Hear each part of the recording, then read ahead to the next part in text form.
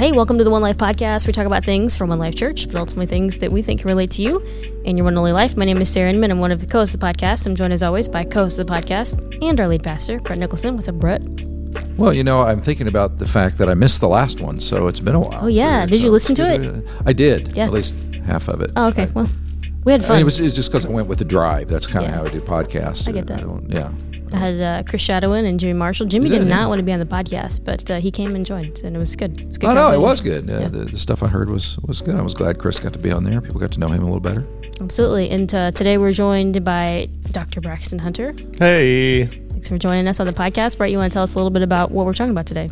Yeah, so we are doing these services called One Life Explorer Edition, and they just are about that. It's kind of creating an environment where people who are exploring the Christian faith from the outside looking in, they can come in an environment where we'll share reasons why we believe it ought to be believed. And Braxton is, among other things, he is an apologist, someone who defends the faith, and he does that on YouTube. He does that in conferences. He does that in debates. He does that in books. He does that in a lot of places. He's been on here before, but we did feature him yesterday with material that he had originally gotten together for a debate that he was going to be in and at a conference. And when I heard that it was going to be on that subject, I thought that was fascinating. It was on the subject of consciousness and how it can possibly be evidence for the existence of God, existence of the soul, existence of the afterlife.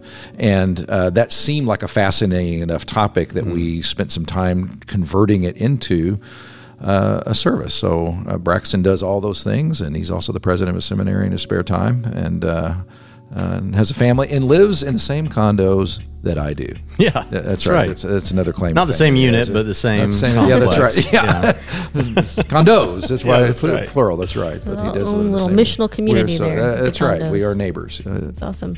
And so throughout the whole experience, which you can find on the One Life Church YouTube channel, you can find the One Life Explorer Edition. It's called The Problem of Consciousness, and then Braxton's going to be featuring it on Trinity Radio on YouTube as well.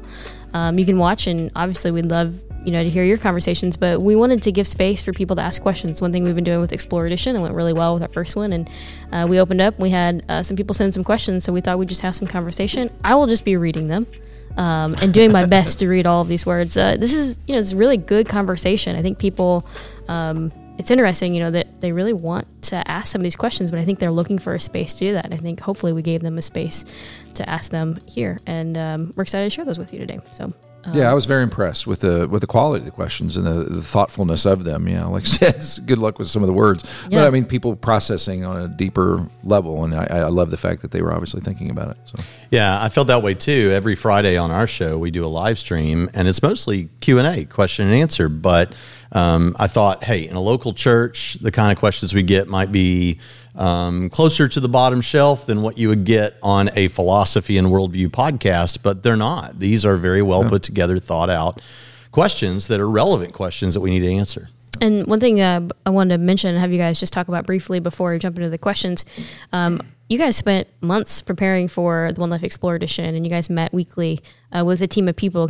I just think it's important for people to know this wasn't something that just kind of like, oh, we're going to do this on a Sunday. Like, there was a lot of work that went into that. Can you share a little bit about what that was like? Yeah, again, the material, I'd always wanted Braxton to do something like that at our church, and then when I heard about the material that he had coming out of that debate, I thought, wow, that'd be a great subject to go with. And so, because I also know that he spent, just on his own, a long time, months all by itself, just getting yourself where you're knowledgeable of the topic itself. And I hated for you to waste that knowledge, and be able to use that so it started there, and he agreed to do it. And then, so we brought him into a creative team, and that included some of the guys from Trinity and some people on his staff and people on our staff, and we just kind of sat in a room and we looked at the material, and then we thought, okay, this is really thick. This is not simple stuff, speaking of the bottom shelf. So how do we convert it over into a more accessible format? So, and Braxton, to his credit, was very gracious and humble, and took the coaching and wrote things out, and we'd come back and say, I don't know, that sounds that's still way over people's head or whatever else. And it's not trying to dumb it down because people aren't dumb. It's just it's dealing with a category of thought that most people aren't used to. And so how can we do that in a way? And so we just went through that whole process, and you were okay with it, right? You Yeah, most of it. I think it was a great blessing because what I'm used to doing with apologetics material, I was a pastor, I was a youth pastor, then I was a pastor, then I was a traveling evangelist going around preaching. And when I got into apologetics, one of the biggest difficulties is in the 20th century in the United States anyway, and it's particularly in the Midwest, there was this notion that, well, everybody knows that Christianity is true, even if they're not a Christian. And, God will thump you in the back of the head if you don't watch out. So make sure you do what you're supposed to do and all that sort of thing. And there was this wide acceptance that, okay, well, whether I'm a Christian or not, Christianity seems to be the religion in the United States and that my family's in. And it was just like an acceptance of that without much open atheistic objection to it. Now, that was happening at the academic level, obviously. Those conversations were going on. But for the average church person who was, going out and doing work, going to church on Sunday, had friends who might not be believers, it wasn't as much about whether Christianity is true as what have you committed to Christianity yet. So in the 20th century, most of what we got with apologetics was like responses to cults and things like that, but not so much what we would call natural theology or apologetics to show that God exists. And so when I write an apologetics-based talk of some sort, I usually have to do it about 10 times before I see what hits, what doesn't, what works, what doesn't, what makes it understandable, what actually just confuses people. And what this process did was it allowed me to streamline that. You all did that for me during the process. So by the time we got to the stage, hopefully what was presented was what I would have gotten to after 10 or 15 times presenting thought of it this that way. stuff. Yeah. Okay. Didn't feel like we were saving you time, but maybe You were we did. saving, yeah. Absolutely. That's right. And then the rest of it was just sort of the creative elements and things like that, where we thought, okay, how can we bring this alive? What would it look like to put some things on video and music and all the rest? Because that's kind of important to us around here. So Sure. when you finally do all that and really work it through, and then you decide to do things, and then you have to go through the pain of actually assembling it together, and Sarah is a part of that. So with the creative department and working with video and working with things that go on the screens, and there's a lot of moving parts. And somebody said that, didn't they? Someone from another church that is, kind of maybe cut from the same cloth as One Life was here and said, I know what went into that. She did, yeah. She came and asked me a bunch of questions, actually, about how, mostly all on the creative side, and it was really interesting and fascinating to hear someone who came and said, I know that took a lot of work. How did you guys do this? How'd you do this? Where did this come from? How long did it take to make this video? And thankfully, we've learned a lot of things of hey, we have some content we've created in the past. How can we reuse it in certain ways, which I think is so smart to be able to do. But I think this one was so different because we realized, at least our team, we realized that majority of the people are probably going to watch this through a screen more than they are going to watch live in the room. And trying to think, how's that going to show to people via screen, whether that's through YouTube or through campuses, and it's just definitely a new kind of normal, the next normal to try to figure that stuff out. So we're still in the process, and I think we learned a ton, but it went really well, and it was one of those things. Even for me personally, when we said the word consciousness, I'm like, who's asking those questions? I'm curious about that. And then we hear that I heard your content. I'm like, this is great. These are questions that I have. I just wouldn't have thought, oh, that's a consciousness question. Maybe I'd have a question about where that came from, but I wouldn't have thought of those. So, and I think some of these questions kind of get into that people a little more practically. So let's jump in. You guys ready? Ready to go. All right, we're going to go with this first one. It says, how is consciousness developed in a newborn? Is it innate or learned through experiences? Does epigenetics show that certain conscious experiences can be inherited? So how do you want to do this, Coach? Should I just go for it? Well, I think you should go for it. And if I think of anything profitable to say, I'll say it. Otherwise, I'll just sit here very quiet. You are Brett Nicholson. You always have profitable things to say. So this actually brings up some super interesting stuff. And this is what's great about the podcast is that we get to expound on some of this that we didn't get to roll out in the main event.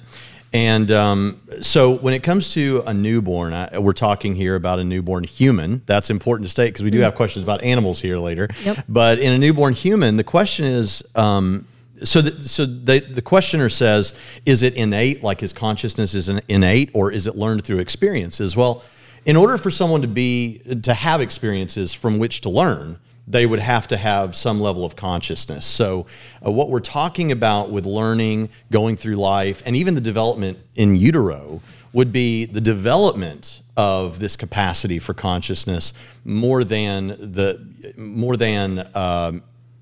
consciousness being like something that's added at a particular point into the mix. The capacity for consciousness is already there. One of the things we talked about in the discussion, the Explorer edition, was that when you're talking about the importance of the brain is like the apparatus. It's like the machinery, the computer that serves up the data so that in your conscious experience you can make choices about it.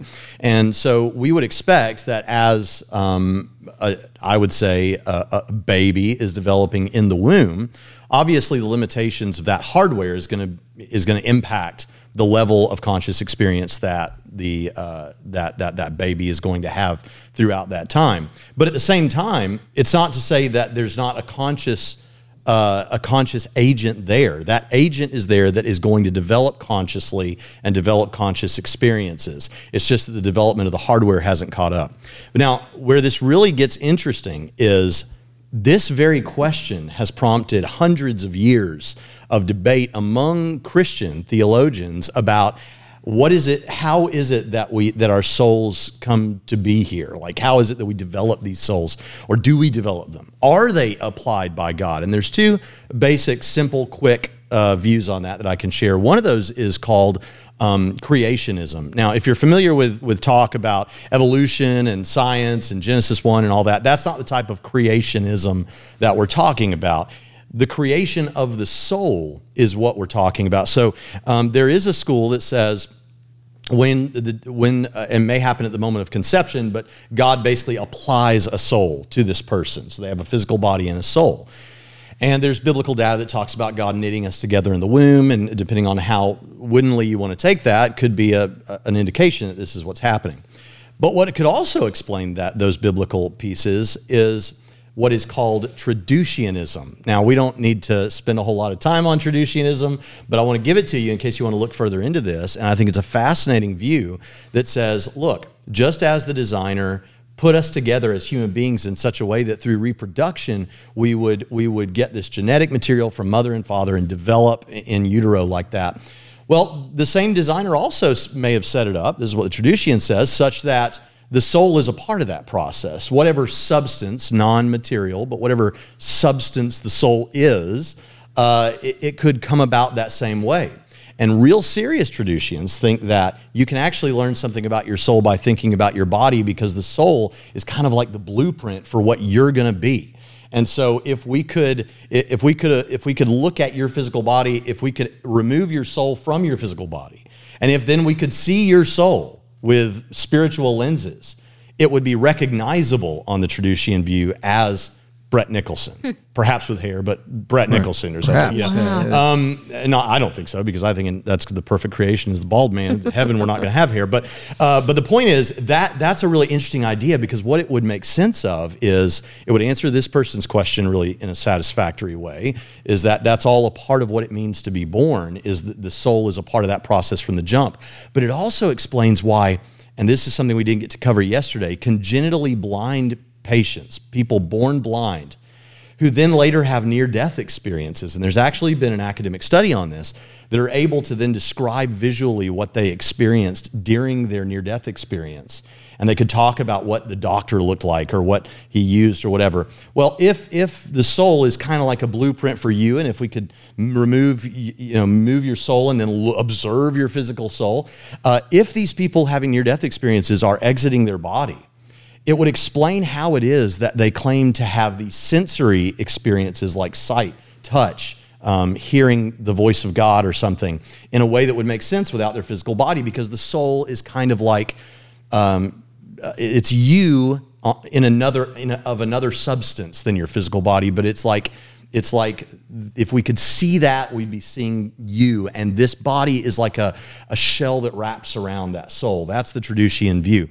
The bottom line is, if you're wondering about your own life, the important thing to know is that even when a newborn is not conscious in the way we think about consciously being awake right now and having conversations, that child is still a conscious agent, in that part of what it means to be human from the moment of conception is that this consciousness is baked in such that it will develop over time. And so I think we can really think about newborns and people that are still unborn children who have not been born yet. I think we're still looking at something that bears the image of God, something that has an identity that's going to remain the same throughout their life, and is developing more and more their cognitive abilities with their brain, but is a conscious agent with a soul.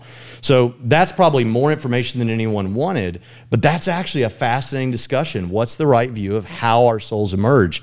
Is it Traducianism, or is it creationism, that God just creates a soul and applies it to you, basically? So in that, help people with the second part of the question. Does epigenetics show that? Yeah. That's that. I'm glad you brought that up. I forgot about that. So epigenetics, the idea that what's happened throughout your genetic history, like even before you were born, things that happen with your parents, experiences that they had, things that happen to them genetically, changes that occur over time. To what extent does that impact all of this? There's two ways we can understand this question. The first one is, okay, look, if this isn't really epigenetics, but just because there's not a lot of clarity with some people who might ask a question, not saying that about the questioner, there are certain things that our parents do or our grandparents do that absolutely have an impact on us and our conscious experience. One of those things would be if your mother was using a particular drug while she was pregnant with you, you could be born with an addiction to that drug. If your family lineage genetically, there's a predisposition toward anger because of serotonin and dopamine levels and all of that, that could be something that's true about you as well. But the notion that they might be getting at is this mysterious idea that we could actually pass on memories from previous generations to your current generation, and that you might dream of a memory that your grandmother had or something. I don't know what's going on there, and I'm not a neuroscientist, but in terms of what we've discussed here, it wouldn't impact it, because if it's not true, it certainly wouldn't impact it. But if something like that is happening, where I have a memory that was genetically passed on from my great-grandfather or something, well, I don't know if that's possible, but if it turns out that that is the case, Christians would think that your memories are stored in your brain and thus stored on an aspect of your physical body, like you would have a CD with a song burned onto it. And so the notion that something genetic and physical could be passed on wouldn't be that surprising, and it wouldn't bother us with the notion of the soul. It's just an interesting subject to think about and to talk about. So that'd be the most honest answer I could give to that. Well, mostly be honest. Okay? It's very, very, very, very important. We want to make sure. Right. Now, with that, you've seen these questions. Would that relate to this other question talking about fathers of psychoanalysis believed we have a shared subconscious with all of humanity, past and present? Is that the similar type of question, or is that a different? Not so much, because in that case, and let's go ahead and talk about that one. Yeah. So the questioner is saying, look, it seems to be that some of the influential thinkers, and they mentioned Jung and Freud here, thought of this shared conscious underpinning and that sort of thing. The response I would have to something like this is, number one, I'd like to see the evidence that people like that would present as in defense of that position, because they're making a claim. What they're making the claim about is they're claiming that, okay, you have a conscious experience, she has a conscious experience, everyone that is living and thinking, and perhaps without certain problems or medical disorders, is having a conscious experience. But there's also this secondary conscious person that is the shared conscious experience of everyone in the world or something. Well, in philosophy, we have this thing named for William of Ockham that you're familiar with called Occam's razor. And the point of Occam's razor is when you're trying to figure out the answer to some particular issue, some phenomenon, something that you're trying to explain, you only want to consider as many variables as you need to explain it. So, like if we're trying to figure out the beginning of the universe, and I say, well, God is the cause of the physical universe, you might say, well, how do you know it's not 10 gods that are the cause of the physical universe? Well, there's actually a great conversation we could have about that, but at the very least we can say, because we only need one to explain the universe, right? There may be others, you may want to think about there being others, but there only needs to be one to cause the universe, right? We shave away those others with what's called Occam's razor. That doesn't, or like say you came home and the floor was wet and you think, okay, I see in your bedroom, the floor's wet, and you say, okay, I see my wife's towel hanging up over there. I bet she walked through here after she got out of the shower. Okay, that would explain it. But then I say, also, maybe there's a leak and already it's been patched up and I don't see that. Well, why do you need to posit this extra leak when you already have a good explanation of why the floor is wet? That's likely your wife walked through after she got out of the shower. So in a similar way, we don't really need to posit some subconscious realm from which all of our consciousness, can relate. What we have evidence for is that we each have consciousness, and that we can interact with each other. And I think we have reason to think that there's a conscious creator. But we don't need to posit a third unnecessary variable to explain this, like some shared consciousness under the table. Right. So, in that, I think it segues nicely into a question that I enjoyed, and I think probably a lot of people do think about on a number of levels, and it's the one about animals, because it gets into defining even what consciousness is and what qualifies as a soul. And I know there's a debate out there about that. There's different schools of thought on when you say consciousness almost equals soul. Well, does that, obviously animals have different levels of what we might term consciousness. So therefore, do they have souls? We all know that dogs do and cats don't. I think that's the kind of the school of thought. Okay. Now we'll get some real questions. Let me add to that, as well as anyone who thinks that pineapple belongs on pizza, right? So. That's right. Right. So you want to read the... Yes. Do animals have any degree of consciousness? Not the same as humans, I know, but some pets get really attached to their owners and are sad when their owners are away, etc. Other animals mate for life. Is that strictly the brain wiring, or is there some affinity for their mate? If it's affinity, does that mean a small degree of consciousness? Yeah. So first of all, let me make a distinction with the term conscious that is going to come up in other questions as well. And that is that when someone is asleep, they are in a certain sense, they're unconscious, right? They're asleep. They're unconscious. If I knock you in the head and you're knocked out, you're unconscious. But in a separate sense, I can still say about Brett Nicholson, whether I'm around him or not and know whether he's awake or not, I can say at any given moment, Brett Nicholson is a conscious agent. Because even when you're sleeping and unconscious in the colloquial use of the term, like we use it every day, well, he's unconscious, she's unconscious, you're still a conscious agent. And in fact, you're still having conscious experiences in your dream of a certain sort because you're dreaming about colors and sounds and things like that. They just don't map to reality. But in fact, there are some things you experience when you're sleeping that are actually a conscious experience of what's happening in the waking world, like lightning. If you've ever been in a dream and there's a thunderstorm outside and you heard the lightning in your dream, okay, that's kind of a conscious experience. So I want to draw a line of bifurcation between when someone's asleep or knocked out and they're unconscious in a colloquial sense versus are they a conscious being in general? And that's an important thing. Now, when it comes to animals, I think it's obvious that in that colloquial sense, our animals are conscious. My dog is thinking about things. I don't know to what extent. A neuroscientist could probably help me understand that in a greater way. What is his brain capable of? And this is where there is a little bit of controversy even among Christians who talk about the soul. And so I'm going to say this, and then Brett, if you want to clarify what might be your view, if that's necessary, or maybe you just out there need to answer this on your own. But I think part of what it means, and terminologically, biblically, like part of what it means to have a soul is to be a living being. In our case, what we're familiar with most is a biological living being. And I think any creature on this planet that has a brain anything remotely like a human brain is having a conscious experience and is a soulish being. And so when I look at my dog, I think my dog is a soulish being. I think my dog has a soul. I think my dog is limited by the hardware of his brain to how robust that soul's expression is. So the Traducians we talked about before, they'd say, well, that dog looks like a dog, acts like a dog, and has a dog brain because that's the soul God gave to that creature. But in any case, the hardware of that dog's brain is a dog brain. It's just not capable of the processing, the computing that a human brain is capable of doing. And so the expression of the soul is going to be limited in that way. If you go back to a mosquito, it's limited even more than my dog is. If you go to a bonobos ape or whatever, or monkey, I don't know which one the bonobos, but these higher primates, they seem to have even more robust of an experience that is closer to what ours is. Well, they've got brains that are wired more closely to what ours is. And so I think that what we're seeing with animals is, yeah, you got a soulish creature there. You got a creature with a soul. The thing is, they're going to be limited by the brain capacity because remember, we Christians do think that the brain is important here, and that's a very valuable part of this. So I think that when you have a dog that seems to express commitment, love, loyalty, yeah, I'm not surprised by that. We get the real question people want to know, and there's a book one time titled Wet Noses at the Pearly Gates, and I thought that was a great title. That's a solid title. Will my dog or my cat, God forbid, I shouldn't say that, will my dog or cat be in heaven with me?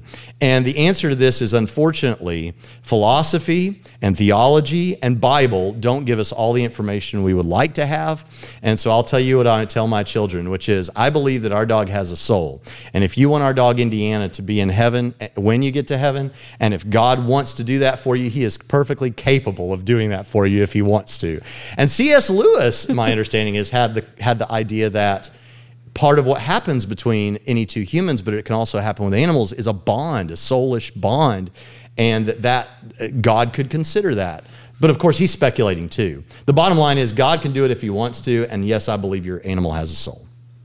So in that case, for me, we have to maybe define soul. Yeah. Because when you say that, when I think of soul, I define that as, first of all, immaterial. Mm-hmm. Like we're not talking about neurons and electrons and physical molecules. stuff. Yeah, it's not physical makeup. There is a call it supernatural. Yeah, there's something that is not made up of the stuff. So what you would say is, my dog has an immaterial quality inside, I think so, her brain. I think that. Okay. But here's what I think. I would also go the extra step and say, I think that there's some interesting conversations about the difference between a soul and a spirit, if there is such a distinction. And I think that would be where we'd have a conversation of what might be a little more unique to humans, even over and above animals.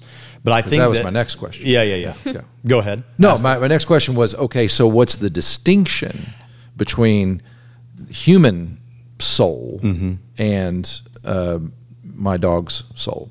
So I think the difference would be, you have a redeemable spirit, and I think that the spirit and the soul are both. You have basically what we want to say to clarify to anyone when we're trying to talk about this, we are substance dualists, which is a fancy way of saying you have a physical substance and an immaterial substance, is what you were just expressing. Right. And so within that immaterial substance, I think, and this is how William Lane Craig talks about it, you have your soul, and your spirit is an aspect of your soul. So I would say that while the spirit is of a human being, a spirit is something that a human has. I don't know to what extent a dog has a spirit. When we use that term, what we seem to be talking about is the part of you that can be redeemed, the part of you that can be held morally accountable, those kinds of things. And I think my soul is redeemable. I'm capable of sin, repentance, and redemption in a way that I don't think animals are. So in that sense, that we're making the distinction between spirit and soul, both immaterial, but one is redeemable. Right. See, because I was a big time dualist, because I always thought that the Bible equated soul and spirit together. So yeah, so like my dad, who's also a theologian, he always talked about being a trichotomous person. That's the term we would hear a lot, right. Body, soul, spirit. And I think we are trichotomous in terms of properties in that way, but in terms of substances, I think that we have a body and a soul. It's just that within that substance dualism, there is something, if you want to call it the spirit, if you think that doesn't make sense of the biblical data.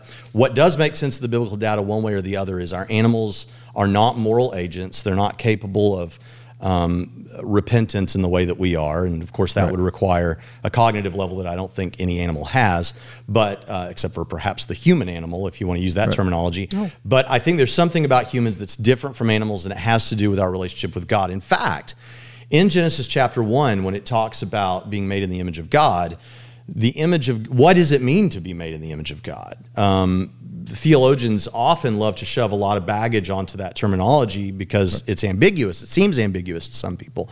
But the way I think it makes sense to figure out what the image of God is to think about what is true about us that's also true about God that is not true about animals. Right. And I think you get there robust creativity, robust intellect, free will. I think this ability to be redeemed. Our minds can be conformed to the image of God, according to Romans 12:2. Animals can't do that. And so I think that aspect of it is what makes us different from the animals, whether you want to call that a spirit or just something that's true about our experience. I think we can connect with God in a way that animals don't.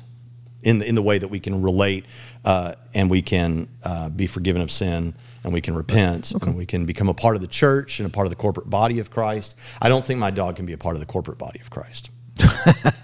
My dog might be able to, but not your dog. I met your dog. That's. We got about we have 4 questions left. I'm gonna jump to one that I know Brett and I were just chatting about a little bit before we started. You said you hadn't actually thought about this, but yeah, I was sitting there and then I forgot the text number. I was going to ask it, and probably joking there. But at the end of life with dementia and Alzheimer's, my mother seems to lose her brain and body function as well as her consciousness weeks before her passing. How is that possible through a Christian perspective? Yeah, so this one we want to be delicate with because it's hitting people where they're at. Right. I mean, I just there's been 3 deaths in my family in the past 4 weeks, and one of those was my only remaining grandmother who had an experience very much like that, and so I want to be very cautious about people's feelings, and I also want to say that I'm not a medical professional, and to the extent that we talk about in any of these questions end of life issues and when it's okay and how do we unplug and all that kind of language, I would just say use reason, pray about those things, but also consult with your doctor, right? I mean, I think we want to say that. But when it comes to someone who's struggling with Alzheimer's and dementia, this goes back to, for those of you that were at the Explorer Edition, if you had an FM radio, right, that's the hardware, and then the signal comes through the radio. If you damage the radio, the signal isn't going to sound the way it did. It's going to be disturbed in some sense. But you didn't destroy the beautiful song that was coming through the radio. And in a similar way, when someone has any particular chemical problem in their brain or anything that's happening, any deterioration, anything that results in that sort of a situation where the person doesn't seem to be acting like they once did, or they seem to be struggling and remembering the past more than they are the present, that's like the FM radio deteriorating or getting damaged, and it doesn't mean the beautiful song of, in this case, my grandmother's life is not still present. It just means that it's being distorted by the hardware. Now, there's something here that in this question that I caught that was very interesting. The questioner says something like, and I don't see it here in front of me right now, but 4th one. Okay, yeah. Weeks before passing. So she seemed to lose her brain and body function as well as her consciousness weeks before passing. Now, there's 2 ways that this question could be interpreted, right? One way of interpreting it is she literally was unconscious and being perhaps fed fluid by an IV and perhaps food in other ways like that, and she was literally unconscious for weeks before she passed. Or it could be that the person doesn't mean it quite that literally, and what they mean is it was like she wasn't conscious as the same person. She seemed like a different person. If that's the case, then that, I think, is answered by the hardware being distorted. If you mean she was literally unconscious and perhaps being kept alive or nourished secondarily by machinery or by medical professionals, then the question is, at what point did the soul exit the body, so to speak? At what point did this person actually die? And was it before the machinery stopped supporting it? Was it at some point prior? Sometimes we can get some impression of this by brain scans and what sort of brain activity is going on. Not always, and I'm not a neuroscientist, so I wouldn't want to speak to that, but I would just want to say, how does the Christian response to this work? Well, in the case of brain damage or in the case of deterioration, the answer is that the physical body is still experiencing the ramifications of the fall and the curse. And in this case, this person is aging, and this is a part of the natural fallen condition. And I don't think, by the way, I think if we're smart enough to recognize this person has that sort of a situation, and so if they say something blasphemous, for example, or something, I think if we're able to judge that, God's able to judge that and see, okay, this is not how this person would be thinking under normal circumstances. But if it's the case that we're talking about someone who's being kept alive, I don't know at what point that person's soul exits their body, because in some cases, and this may not be the case here, someone is completely kept alive by machinery, and at that point, the Christian answer may be that person is still very much in their body, or it might be that God's already taken that person home. Where I would want to be careful, again, is where do you make the determinations then, knowing that, about end-of-life issues? And I'm not the expert to talk about that. I think reason, prayer, and listening to medical professionals is probably the best thing to do there. Yeah, and there's a question that probably would be a similar answer, talking about people who are in a coma or brain dead. With coma, I think there's still brain activity. They aren't conscious of the world around them, though, whereas their soul, what's it doing while they're in a coma? Same question for brain dead people. And they said thanks, which that was nice. Yeah. So brain dead people, like I assume what this person means is someone, this is the example we just discussed, like someone who's totally being kept alive by machinery. Now, with comas, and maybe with comas anyway, it is certainly the case that we know of these amazing things where someone's 4 years on, comes out of a coma or something, and they go back to living a normal life. You know, there's movies about that kind of stuff, and that sort of thing does happen.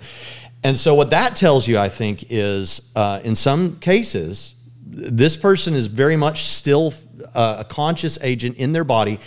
And to the extent that they're conscious of the external world, I'm often told it's very possible they can hear you, and so make sure that you speak to them and stuff. So certainly I'm not surprised if they have a dream world or something like that, but even conscious of the external world. That's why it's so important to be cautious about when we make decisions about even loved ones in those situations, is because I don't know. We do have those cases, but in a case of a brain dead patient, where perhaps it's been weeks or months or years, and we're just keeping this person alive with this body alive with machinery, it may well be that the soul is already with the Lord. And I think we would like to believe that in any case. And so, yeah. Yeah, I was really sick in college, 3 days where I was basically out, but I still remember some things from that moment. I still remember people that came by, and I can remember them talking, but I don't actually remember. I have some memories of it, but I don't actually remember it happening specifically. Were you considered in a coma? Not specifically, because I said I was still responding to some questions, but I don't have most memories are not there. But yeah, my mom said I was pretty much out. But you were conscious of people being there and stuff? Yeah, yeah. Kept hearing the same song. It was a Justin Timberlake song. It's kind of weird, but I don't know why. Do you remember? Wait a minute. Do you remember what song it was? Gosh, I can't remember off the top of my head. I was trying to think about this yesterday. Was it Crimea River?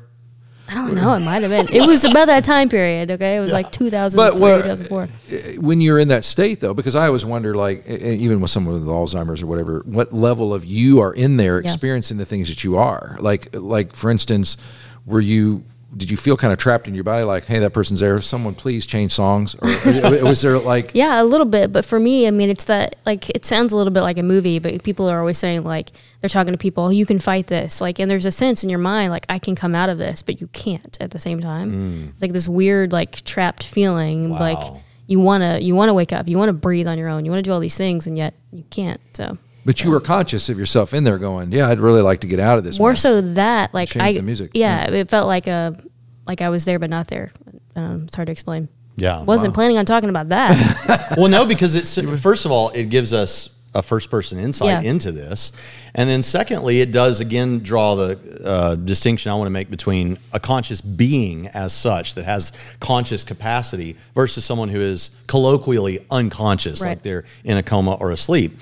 And in your case, you know, it was all the medical professionals knew, no, she may well come out of this, or I guess that was the expectation, right? She's going to come out of this. She's very much still a person with a soulish experience. Yeah. So, Powerful testimony. Here I am. Yeah, that's true. yeah. But there was a you in there experiencing that. Yeah. And that's where I'm always curious and we kind of equate with the soul, that there's always an I inside all these things. Even if it's distorted, I'm watching it be distorted, which I guess we need to come up with some kind of way to communicate if any of us are ever in that. Yeah, that's right. Is there a way? Oh, Way I man. could That'd be, yeah. Is there a signal we can use or some code word or something? Like, yeah. All right, yesterday. Think about that. Yeah, we'll have to come up with that, and then all of the people that are watching and listening can be a part of that as well. We'll just have this thing. Yesterday, you talked about panpsychism as a word that you used, and someone says that with the theory of panpsychism, if particles are conscious, how am I, as the sum of all these parts and particles, conscious? Is it almost like the particles have a collective consciousness that equal my consciousness? Hope that makes sense. Yeah, So the question would be to a panpsychist, and by the way, panpsychism is not a view I accept, or I don't think any of us accept here at the table. It's just one view that I mentioned yesterday, and it's the view that says maybe the reason we're able to be conscious is because everything's conscious on some level. And that doesn't mean that like electrons are having an experience of the world like we are, right? But they have an element of consciousness. And so, the view is very much like, are you saying that, like, if a person thinks they're their physical body, like, forget this whole discussion, the average secular person out there who just thinks they're their physical body in their brain, are you saying that all these atoms make up me? The answer would be, yeah, kind of. And in a similar way, the panpsychist would say, yeah, those atoms that are also conscious or have a conscious element to them make up you.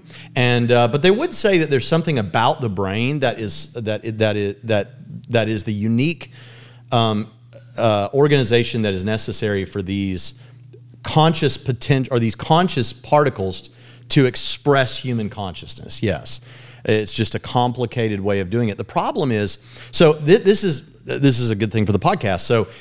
So we're talking about substance dualism: physical substance, immaterial substance. Okay. The panpsychist is a substance monist, which means they only think there's one substance, but that substance is both physical and conscious.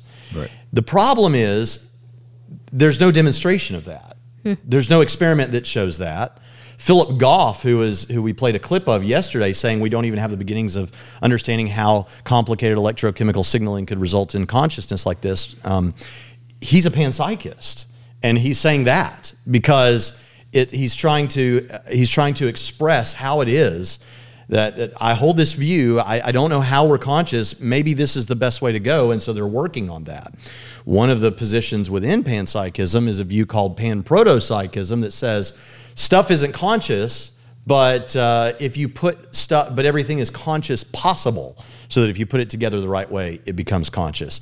So these are views that are very much on the cutting edge of current philosophy of mind, and these guys are trying really hard to figure out exactly what's going on, so that they can so that they can present a more satisfactory theory. But currently, the biggest problem with it is, what's the evidence other than it would work? It's kind of like if you're familiar with the multiverse. There's a view out maybe there are multiple universes. Well, they come up with that because they're trying to explain how it is you get one that's life permitting, which is so unlikely. Our answer is God made one that was life permitting. But the only reason we have talk about a multiverse is there's no evidence for one. It's just that would kind of maybe explain things a little better. And I think that's what's going on with panpsychism. So is it formed out of a commitment to naturalism, being I've got to come up with an explanation that doesn't import God or any of that sort of stuff. I'm trying to stay is it a bit of a punt in a sense? I mean, like, we don't know, so we've come up with this. Yeah, I don't think they would say it that way. Right. So people working in philosophy of mind, they're aware that there are substance dualists like us, even some that aren't Christians and are even atheists that are substance dualists. Right. They're what we call non-naturalists. They're not naturalists. They believe there's spooky stuff, right? There's soulish stuff, but they're aware that those people are there, and they're aware the naturalists are there, and what they would say is just, look, we're committed to what's called methodological naturalism. Right. Methodological naturalism, for those that don't know, is a scientist who happens to be a Christian is still committed to methodological naturalism when he's doing chemistry or whatever. In other words, we're not paying you to try and figure out the nature of reality in terms of the supernatural and all that. We just want you to within the natural world, give us the best natural explanation of what's happening here. Right. And so even in philosophy, you might have someone who's committed to a methodological naturalism and say, I'm not bringing in anything like that. What can I explain? I feel like that's my job, to see what I can explain about the mind without appealing to that sort of thing. Okay. Yeah. So. All right, we have one more question, and this one kind of talks a little bit about some of the 4 questions that you brought up yesterday. The first 4 problems we talk about consciousness. So Braxton mentioned that there are other non-soul-based hypotheses of consciousness. I'm curious to know which of those hypotheses, including the ones discussed in the sermon, is the most viable. Perhaps that is one that answers the most of the 4 questions. And with that, what is the apologetic response to the most viable option? I love this one, and here's why. Because as I mentioned yesterday, there are more options than what we're able to talk about here, but we just don't have a whole weekend to spend on this. Right. One view that I actually think is pretty interesting. Well, first let me answer the way you expect. There is a view on naturalism that an atheist naturalist could hold, and that view is non-reductive. It's like a non-reductive physicalism, or an emergent mind sort of thing. So the way they think about this is, your mind, your conscious experience, is a real thing, and it is, and so we're not talking about something imaginary or illusory like Alex Rosenberg, who I quoted would say. Instead, it's kind of like if you have a magnet, the magnet, the field over the magnet. Right? If we put shavings, we could see that field. And that field, you could put your hand through, it's physical. It's obeying the laws of physics, but you could put your hand through it. You don't see it, that sort of thing. That's sort of like what happens with our brains. Our brains give rise somehow to this conscious experience. The thing is, what we're still not able to figure out, I mean naturalists doing work on this, that what they're still trying to figure out is, what do you mean when you say that? What do you mean it's like a magnetic field? What field? What is that field? That's one view. And so that would be the response, is what's your evidence for that? And then the response also would be, that would still only explain, it's on naturalism, it would only explain of those 4 problems why it is that when you damage the brain or affect the brain, it affects conscious expression. That would be the only thing it doesn't answer the other 4. One that I think is pretty interesting, and there are Christians who hold this view. I don't hold it, but I'm not entirely close to the possibility of it, but I don't think it's the correct view, is Christian idealism. Christian idealism says that, in one sense, everyone that's Christian is an idealist, because what you're saying is mind came before matter. There was a mind, God, who created everything. Right. But in a deeper sense, idealism is the view that, okay, if you're familiar with I know you are. If you're familiar with first-person shooter video games, I'm familiar. Yeah, and Brett so, is too. Brett's okay, all right, cool. I didn't mean to cut you out. Remotely on her level, yeah. But when we're talking about those kind of things, what's happening, and this isn't exactly right, okay? Yeah, so I gotcha. Don't attack the analogy. Attack the point of the analogy. Attack the point of the analogy, not the analogy. But in the analogy, let's imagine you've got a video game, a first-person video game, and we know that the computer programs are made up of like zeros and ones, right? It's not made up of all the color and all the things. It's made up of zeros and ones that get then translated by the program into the world we see on the screen. So imagine that you've got your first-person character who's in a hallway, perhaps, of a room, and as you turn by moving the thumbstick, the world that was behind you, not visible before, but was only ones and zeros, is collapsed into a world of color and all the things that you want to see and interact with in the video game. And so and then you can interact. So what the idealist says is that actually that's what the universe is like. Not that we're in a simulation, but that we're in a particular sort of simulation, the mind of God, basically, that God is basically, and they use passages like from Acts 17 where Paul says, in him we live and move and have our being. And so that, and the evidence for this view, or that's presented often for this, is quantum mechanics, where it seems like, and this may be more to go into, but it seems like being a conscious observer of things changes things to a certain degree. Right. And we could do a whole show on that. But the idea is that Now, the response that Christians have given to that view is to say, well, that means that the death of Jesus on the cross didn't really happen. It means that it was just something imagined in the mind of God. And the response that idealists would give to that is say, no, it really happened. If we say about someone playing, let's say, World of Warcraft, if they pick up a sword, they picked up a sword. It happened within the game, but they still picked up a sword, right? And so those people would say that's what happened with the incarnation. Now, I'm not convinced of that yet, because that's a kind of an out there, wild explanation of things. But what it would result in is actually a substance monism. There's one substance. But why? This is what they'll often say. Why should we think the physical is the one substance rather than the mental, when what we have direct access to is the mental information about the world around us as we look and see other people? And so maybe Christian idealism is true, and this is all the mind of God. So that's the other response, and I think that you don't necessarily have to give an apologetic against it, because a Christian could hold that view. If you wanted to give a response from within a Christian view, you could say, I think that does damage to this view of God or that view of God, or maybe the incarnation isn't as meaningful or something like that. You could go about it that way. As far as a completely non-Christian view, I think the idea of the emergent mind on a physicalist view is the best, like a magnetic field out of a magnet, but I also don't know what that means. So that would be the response. Good explanation. I have no idea what it is. Okay. Well, that's the last question that we have. Okay. So, I mean, any that popped up for you, or anything that you didn't get to, Braxton, that you wanted to? Only to say, I realize that in this podcast, the best and worst thing about it is that we can go deeper with some of this stuff. Yeah. And that means two things. That means, one, I may not be as clear as I hope to be, so I hope that we've been able to overcome that. And then the second thing is we get into some areas of speculation about animals and about how does the conscious experience of a human differ from the experience of an animal. Some of this stuff is just tough, and we don't have. I often say, and I know we've got a time restraint and you want me to hush, but I often say about angels, people ask all kinds of questions about angels. I wish we knew more about angels than what the Bible gives us. The only place we really find anything out about angels is when they show up in a story, and we learn something that way. But the Bible doesn't give us all the information we'd like. Philosophy doesn't either, and neither does science. So with some of these things, the good news is we've got the basics, and we've got what we need to live the Christian life and defend the Christian faith. From there, let's just continue to have great conversations as Christians about these mind-blowing subjects.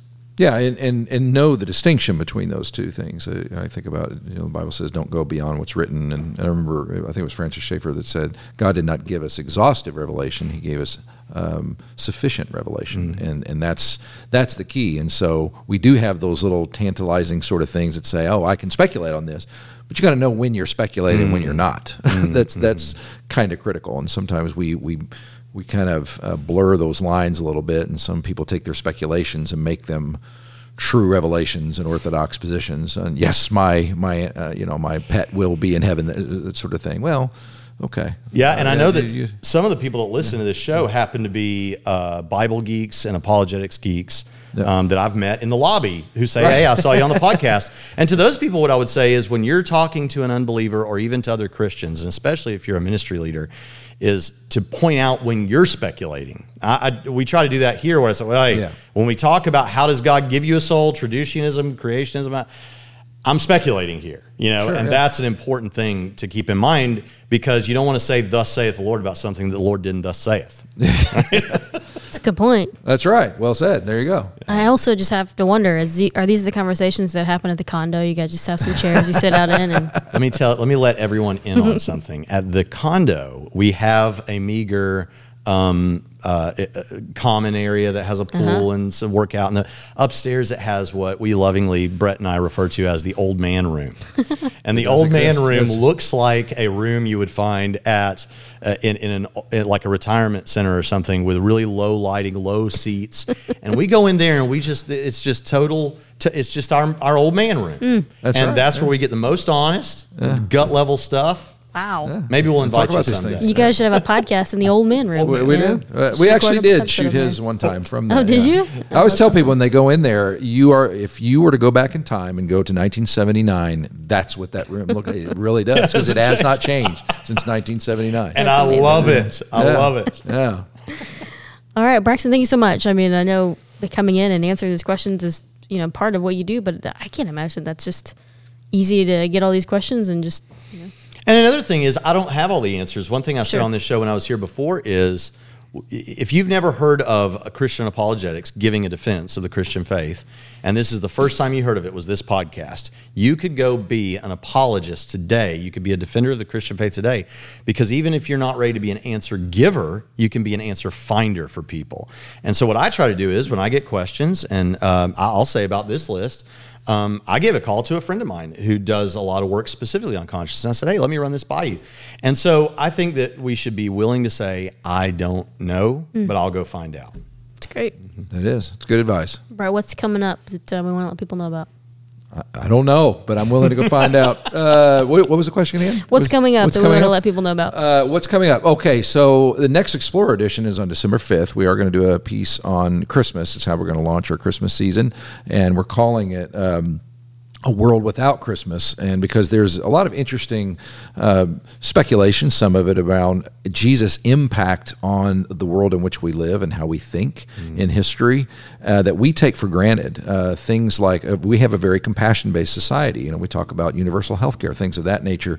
Well, that wasn't talked about before Christ came, and we believe that most of these kinds of things came. Charity itself wasn't really heard of very much at all, if at all, before Jesus came around. And then the next one after that is on January 9th. Braxton's going to come back, and we're going to take the whole one to talk about near-death experiences, because we got into it a little bit yesterday, but I thought it'd be really fun to do one that's just about that whole phenomenon, and so that'll be a lot of fun. Sounds like fun. Can't wait. Can't wait for the next, we've been trying One Life Explorer Editions kind of as an experiment. We've done some similar things in the past, so we want to dedicate one Sunday a month to just explore some of these questions that we think people have, give them a space to come in and talk about it, and it's been great. We've had 2. We're going to do more. So, yep. Thank you guys so much for listening. Thanks for having me, guys. Yeah, thank you, Braxton, for coming on. Again, if you have any questions or have any feedback, you can always leave those in the comments, or you can email me directly at podcast@onelifechurch.org. We always love to get your information. And check out Braxton on Trinity Radio. Search Trinity Radio on YouTube, right? YouTube.com/Braxton Hunter. That's how humble I am. There it is. So you can find it. Thank you, guys. We'll see you again next time.